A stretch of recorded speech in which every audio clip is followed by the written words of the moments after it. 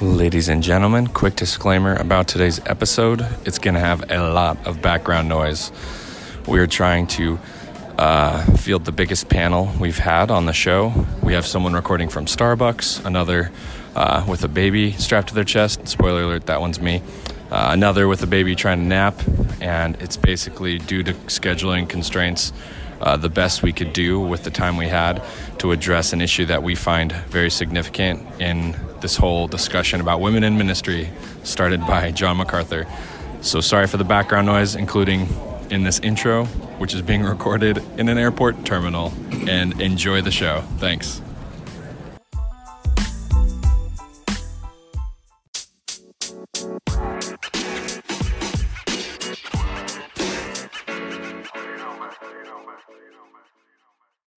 Welcome to the hashtag blessed version of the Millennial Pastor Podcast. I am your host and moderator, Josiah, and I have a full panel with me today. Who is on the show today? Sound off. This is Will. Ryan. Sophie. And Matt. So Sophie and Matt, you guys are new, but there's some reasons behind why we wanted to fill out our panel today. But before we get to that, and before I hand off moderator duties to Will, I want to get a little bit of background on Moose. So Moose, just like we talked about earlier, give us one sentence. Who are you? What are you doing? Why are you on the show? I am a pastor in Warren, Ohio at Champion Church of the Nazarene, and I am I'm friends with Byron originally, then became friends with you, and then my Enneagram is 1 wing 2. Well, there you go. You're a millennial and you're a pastor, which is why you're on the show, and you proved your millennial true colors with your Enneagram. Sophie, can you match that? Give us a little bit about you. My name is Sophie Callahan. I'm a pastor at Heirloom, which is a farm and intentional community in the NorCal district. We're in the East Bay area, so not too far from the Oakland-Berkeley area. And I was on the podcast before and professed my love for avocados, which I think gave me my millennial cred. But it's been a while since I've had one. So, but I've been drinking a lot of oat milk. So maybe that's my millennial cred for today. That's the next level. Yeah. Next level. My wife bought me oat milk because I'm lactose intolerant. So we'll see if I can join you on that. Yeah. I had oat milk for the first time last week. I didn't know it was a thing. I haven't had it. I don't even know what it's like. I've never even heard of it, so they literally take oats and they create a giant tea bag out of it. So it literally is just oats soaked into water, and then that's oat milk. And so that's basically how they do rice milk or almond milk or cashew milk, is they make like a pulpy tea bag of that thing and soak it in water. But we don't have time for that. We drink coffee milk at my house. Yes, kind of. Okay. You drink coffee milk. Okay. So we have one topic. We're going to call an audible on the podcast today. I'm going to turn it over to Will to continue moderating, but I'm going to start off the conversation with just the explanation of what we're talking about. And I'm going to call an audible on all y'all right now. Sophie, can you explain what happened over the weekend and what we are talking about today? And then, Will, you can take over moderating after that. Sound good? Yep, works. Sophie, what's going on? Yeah, so a video has been circulating around the internet featuring a large room of white men laughing at the idea that women would fulfill their call to preach the gospel. John MacArthur essentially told Beth Moore to, quote, go home in response to a conversation prompt. And they continued to laugh and berate and tear down Beth Moore and talk about how it's just absurd that she would ever consider that she could be a preacher. And so it's been circling around the internet and prompting a lot of online conversation. All right. Yeah. So that obviously, all of us are Nazarenes. And I know, though, being a Nazarene and growing up in the Church of the Nazarene, that the Church of the Nazarene isn't immune to this problem at all, actually. And so I want to ask, just to start, for you all to just share a little bit about your experience with this. And by that, I mean, what has been your experience with women in ministry, women who are called to preach, and how the church has, and specifically in our context, mostly Nazarene churches, have responded to that. So Moose, would you start with that and just kind of share a little bit? Sure. I'm in the Midwest, and I feel like that the rejection of women as pastors is very strong in some of our congregations. It really is. It's a very discouraging thing.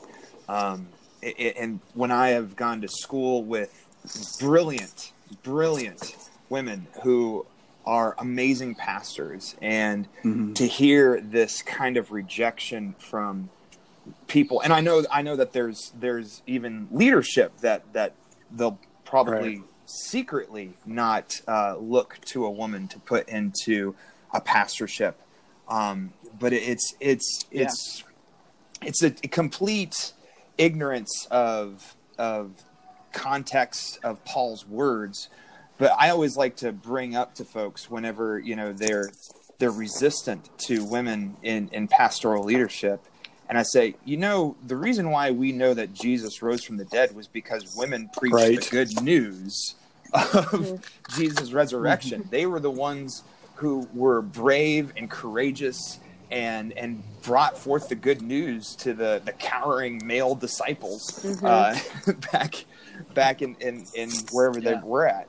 And so I think the biggest thing is that I understand that there's still a lot of debates outside of our tradition, but we firmly see the amazing calls that God puts on women's lives to be pastors. And I, for one, I've been just learning from women as they preach has been a blessing to me immensely, personally. And so I don't know if I answered all your questions there, Will, but that's a good way to start it off. Yeah, I appreciate that. Ryan, do you want to add your experience to this? Yeah, my mother-in-law, who many of you I think at least know of, she's a pastor in Cameron, Missouri, and honestly, she is way overqualified for the church she pastors. Yeah. Not to say that that's a bad thing, but she struggled to find a church that would hire her as a woman to pastor. And I have experienced this in many other instances. I had a conversation last summer with a woman who I know at least Sophie knows, Melissa Tucker. And I basically told her, I said, the reason I came back to the Church of the Nazarene, because I was in another denomination for a while, was because I want to be in a place where women are allowed to preach and teach. So that's my experience with it. Yeah. And Sophie, do you want to add yours? And maybe you can have a little bit more experience of feeling this. Maybe you have, maybe you haven't. My guess is you probably have felt kind of attacked and rejected and resisted against as a female who's called to ministry.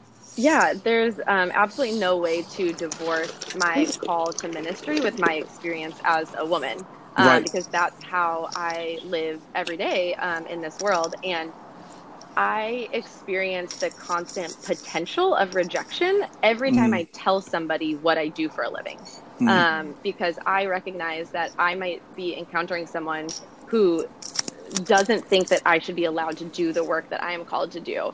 And not just doesn't think I should do it, but thinks that I am potentially being disobedient or misunderstanding scripture or God's call by pursuing this calling as a pastor. And so even just meeting strangers when they ask what I do and I tell them that I work in ministry or I'm a pastor, or however I phrase it in the moment, I have kind of an internal my stomach tightens as I just wait for their response. And sometimes people are great and very encouraging. Sometimes people are confused. And sometimes I enter into a debate that I didn't want to spend my time or energy doing in that moment. And I know that that's a common experience for a lot of my friends and women who are in pastoral ministry, is just this potential for constant rejection.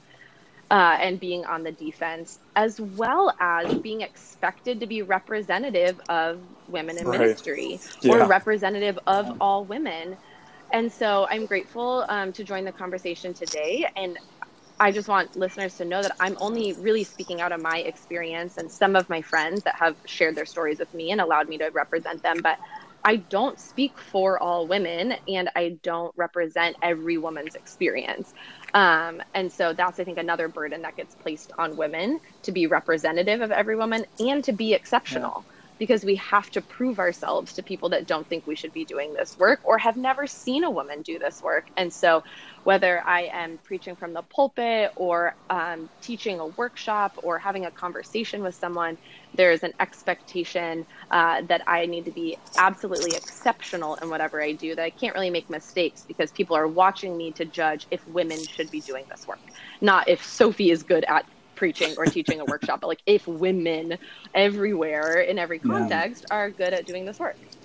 Right. That's that's an unbelievable burden. Thanks for sharing that, Sophie, because I never thought about it like that before at all. And so I really appreciate that perspective, because that opens my eyes to the burden that you and a lot of our sisters bear. So thank you for that. Yeah, I appreciated that too, because I never really thought about just the fact that you like sharing your job or your calling just like would open you up for an argument. That I like when I tell people I'm a pastor, like that doesn't most people don't really automatically just like think that they want to have a discussion about it just because of who I am. Right. We just had a conference. We just had the Young Clergy Conference out here in Northern California, and a good friend of mine left this conference feeling empowered and inspired and went to a wedding that night, and whoever she was sitting next to at the table at the wedding reception asked her what she did or what she had been up to this weekend. And now she shared that she was in ministry. She said, I just got stuck in a half-an-hour conversation with someone who told me that I was going to hell for doing pastoral ministry. Yeah. Oh, sorry. Yeah, go ahead. What I was just going to say is like part of the thing that was so disturbing to me about this whole John MacArthur thing too was not just, it's just like they're so hateful towards it. Folks, arrogance and just pride and just like how do we jump from like I kind of disagree with women in pastoral leadership to you're going to hell. Like to me that's a pretty big jump. So I don't I guess I don't understand why men and others who are, because some women too are very against women pastors, but why they have to make that huge jump. And they use the word heretical, which is like, that's just a misuse of that word in my opinion. That has nothing. Yeah. So anyway, do you have any of you three have any response to that at all? I would say that I was talking in the discipleship group last night with some of my folks that there are a number of people who like to make wedge issues out of something in Scripture that has so much, so little to do with the amazing grace and the salvation that Christ brings. And I think in that same kind of way, I mean, we didn't talk about women in ministry. We talked about something else. We talked about like the creation story, right? But it's basically, I see this verse and I'm going to pluck it and I'm going to hold on to it, because what it does is it confirms what I believe, or what it's always been, or whatever it is, when the context of each of these verses has to be weighed completely. And that's something that needs to be done with, the words in 1 Timothy. And what's really funny is I was actually talking about 2 Timothy last night, and it was about Scripture, where Paul basically says Scripture is about leading us to God and how he saves us and how he wants us to live. And so all of this is to say, in these two letters, Paul is sharing with us that,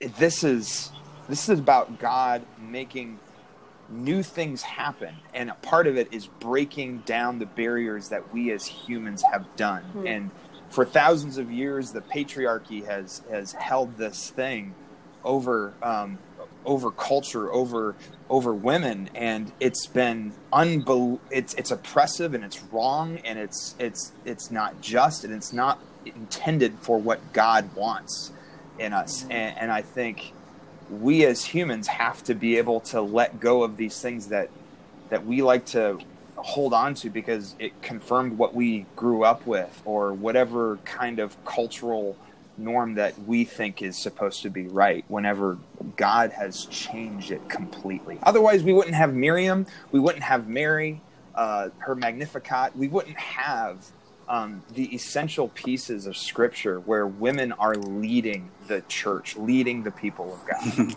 I think one of the challenges is that so often the voices of women in Scripture are considered side voices, or not representative or not instructive for all people. And so the stories of women are often not preached very clearly. And women's voices then from Scripture and from church history aren't elevated or brought to the forefront of our churches in the same way that men's voices are. So it's no surprise that many of our churches, even our Nazarene churches, people who are casual attenders and committed Christians don't understand that they don't understand the Scripture passages about women because it's not preached, it's not taught, it's not elevated in the same way. And so I think that kind of representation really does matter. And one really simple step towards combating this misconception around women in ministry is to preach female voices and bring in women's voices. But as a female preacher, I don't want to come in and only preach Mary, because then sometimes people think like, oh, well, that's a woman preaching about a woman, so it's only for women. And so we need some of our male pastors to do the work of preaching female voices and bringing in representative voices as well. Yeah, good. Yes. One of the things I do on my district is I help coordinate like a young adult worship night once a month. And one of my goals for this has been to find as many women or other people who don't get a chance to preach very often, to give them a chance to come in and speak. And it's a 10 to 15 minute talk. It's not a very long time, but I have purposely been trying to find the voice of people that don't get a chance to speak that often. So I agree. I think it's one of those things, like, if we say we put value in this, we need to show it by our actions as well.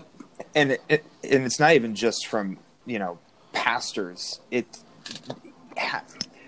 If you have pulpit supply that needs to be filled, are you making sure that you are sharing with your congregation, or even sitting down and listening with your congregation to hear a woman preach, I think is incredibly valuable. If a Nazarene church, or I know we talk about Nazarene a lot on this podcast, but that's where we are.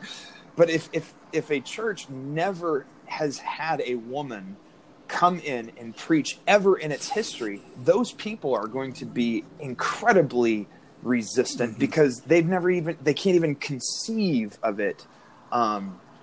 Do you know what I mean by that? For sure. I think that's really Can essential. I tell a story? I know I'm supposed to be moderating, but I'm not a good moderator, so I'll just tell a story.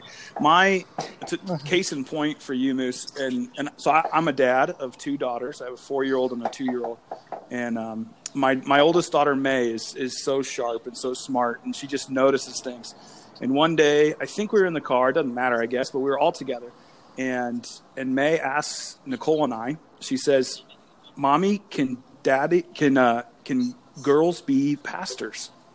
And it kind of broke my heart that she had to even ask it, and so thankfully we do have, we're in rural America, and there is a resistance for sure to women in ministry here, but thankfully there's a Methodist church in our town who has Pastor Janice, and Janice is amazing, and she's one of my colleagues, and we do a lot of work together through the Ministerial Alliance. And so May has gotten to meet and know a little bit Pastor Janice, and so we're like, oh yeah, well, Pastor Janice is a pastor. And then every time that I'm with my daughter and I'm around female pastors, I introduce her to them, just because I want her to know that yes, women are called to be pastors, and it's just this beautiful, beautiful thing that I don't want my daughter to miss out on, because I've heard story after story after story, especially from Shauna Sonner Gaines, about just girls who don't get an opportunity to see women in ministry, and so they start to believe these male, most of the time male voices that say, you actually aren't called to ministry because that's impossible.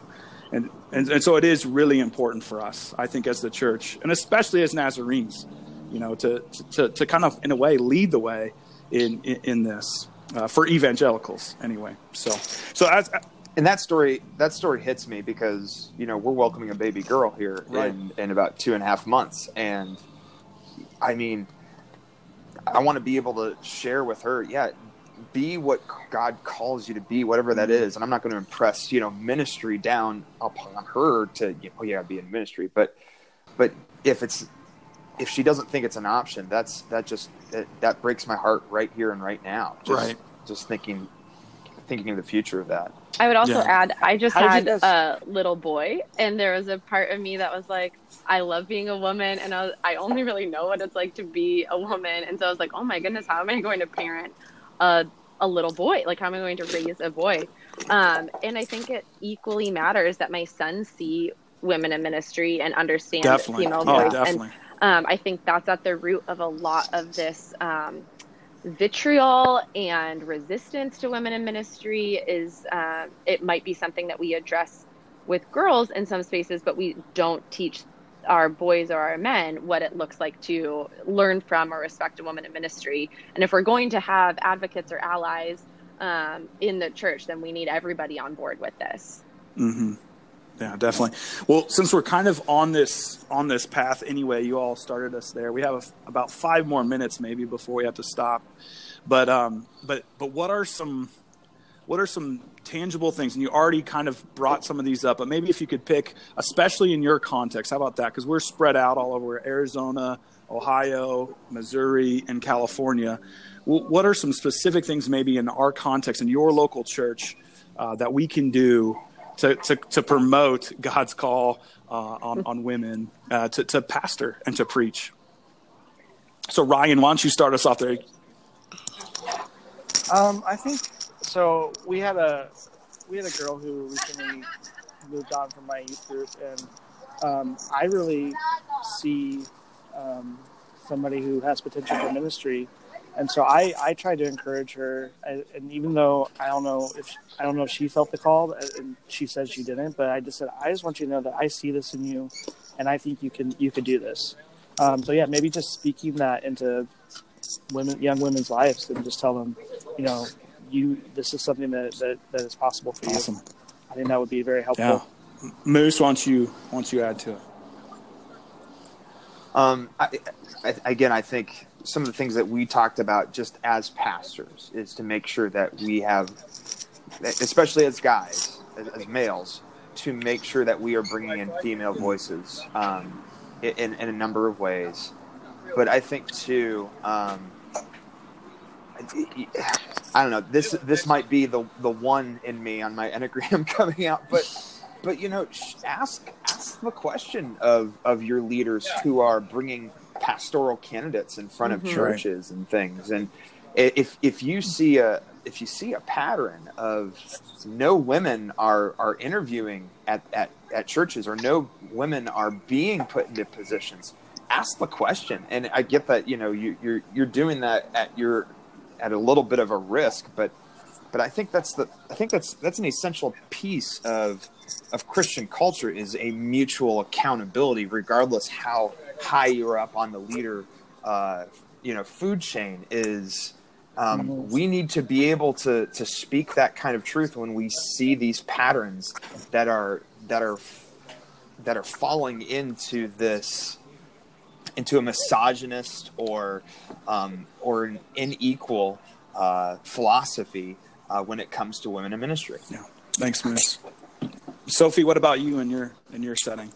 Okay, I've got a lot of ideas, so I'll throw them out. Please do. I'll share a couple, and then I'm going to say that these are not new ideas, so you can find these ideas for yourself on plenty of blogs and Twitter accounts and things that will list. If you just Google ways to support women in ministry, I'm sure you'll find a handful of more ideas. I will recommend the Junia Project, JUNIA, as a great online resource. Go ahead. Oh no, there's a book about by Scott McKnight. It's like something about Junia. I just read for the women's ordination class that I had to take. Oh, okay, I'm glad you good. mentioned the women's ordination class. Yeah. The Church of the Nazarene has a class on foundations of women in ministry, and right now our local district boards are figuring out how they're going to implement them. So if you are Nazarene, write to your DS or your district advisory board or your board of ministry and tell them that you think that this is important, and ask them not only to make it required for new people in the licensing process, but that it's a lot of our already ordained pastors that need that kind of theological training and reframing. So advocate for that kind of education on your district, or if you are in a local church, can you find a way of bringing that way of education in to your community? Read more women, read female theologians, Yes. Be informed by the voices of women. Think about who you are learning from, who you are recommending other people learn from. I know that it's just so easy to pull out a few books that inform your sermon or your workshop or your Sunday school or your small group and realize that it's all white male voices. So think about the representation of who you're reading and who you're sharing. Preach about women, invite women to preach, preach the stories of women in scripture, talk about females throughout church history, like Phoebe Palmer and Jarena Lee. There are amazing stories of women that don't get elevated. Believe women when they share about their experiences, learn what it means to be an ally and an advocate and speak up for women. And as one of my female pastor friends says, and don't expect a cookie for doing it. Like this isn't about you being that great, helpful male. It's about doing the right thing and ensuring that like God's kingdom is coming to earth in its fullest expression. Find ways of encouraging and supporting women in ministry in your context. It doesn't take that much to ask a female that's in ministry around you what is helpful to her. Ask her what would be helpful, and then believe her, listen to her, and do it. Yeah. Thank you so much, Sophie. That was great. Yeah, that was great. And keep putting women on your podcasts and your church workshop panels, and not as like a token extra voice, but like embedded in the work that you are doing throughout. So bring women in. I have one other. To kind of go along with what Sophie was saying about reading and listening to women. Do you have any women mentors? I have. Our district requires us to have a mentor, and I specifically wanted to have a woman as my mentor. So, yeah. Are you being mentored by women? Yeah, that's great. That's good. There has been like this fear, I think, in the church, not just the Church of Nazarene, but I specifically have heard of it in the Church of Nazarene of like that relationship, so Ryan, which is hilarious to me, but that relationship, like we can't do that because we, something bad. The Billy Graham. Yeah, exactly. Get rid of the Billy Graham rule. Yeah. Amen. I know, right? Seriously. Especially from a Nazarene perspective, like holiness unto the Lord. Come on, people. Yeah. Can we not there are handle ways that? of being responsible in your relationships that don't have to systematically exclude women from the table, because that's the impact of that rule. Right. Exactly. Yeah. Good point. All right. Well, I think that's a good starting point. I wish I could say that we'll never have to have this conversation again. I wish I could say that somebody like John MacArthur will never say anything about female pastors like this again. Unfortunately, that's not the case, and so we have work to do. Go ahead, guys. And not to be negative, but our corner of tradition is still a pretty big minority. I mean, I think the numbers are appalling. I'll just say that the low numbers of women in ministry is appalling. But I mean, even if you go, just across, Christianity in the United States, I mean, you remember that 23% of Christians or 23% are Catholic, and they don't ordain women. And it's not just, we're a voice crying out in the wilderness in some ways. Right. And it's important to call it out whenever it's so bigoted, like how John MacArthur did it. And I think that's the thing, is that there was no openness. It was it was hateful. Yeah. It was, that's what bothered me so much. It was terrible. Yeah. There was no charity at all. And those are the moments that we have to rise. And then at the same time, we also, have to give some grace too to the people who aren't there yet. Right. But not in a way that coddles them, but to call them forward into the kingdom that God has given us. Yeah. Well, I want to be respectful of time, and we said we'd end right about now. And so that was a good ending of, we've been trying to do this grace and peace thing at the end. And I like that, Moose, of just this idea of, I think it's really easy for us to do the opposite, but not the opposite. It's like the pendulum swing, right? Where John MacArthur is hateful, and then we're kind of hateful towards folks who aren't there yet. And so this idea of showing grace to people. Grace in all things, for sure. Amen. So, well, Josiah has made me the moderator. Oh, Josiah, you can end the podcast because I don't know how to do that. I'm going to end it. So full disclosure, folks, we're recording from all corners of the country. One of us is at a Starbucks. Two of us have babies napping. One of those babies is napping on a chest right now as we wrap up the podcast. The other baby is no longer napping, but Dad took care of it. Oh, cool. Well, but these are important enough conversations that we wanted to prioritize them and have them. And I'll just make this statement on behalf of this podcast going forward.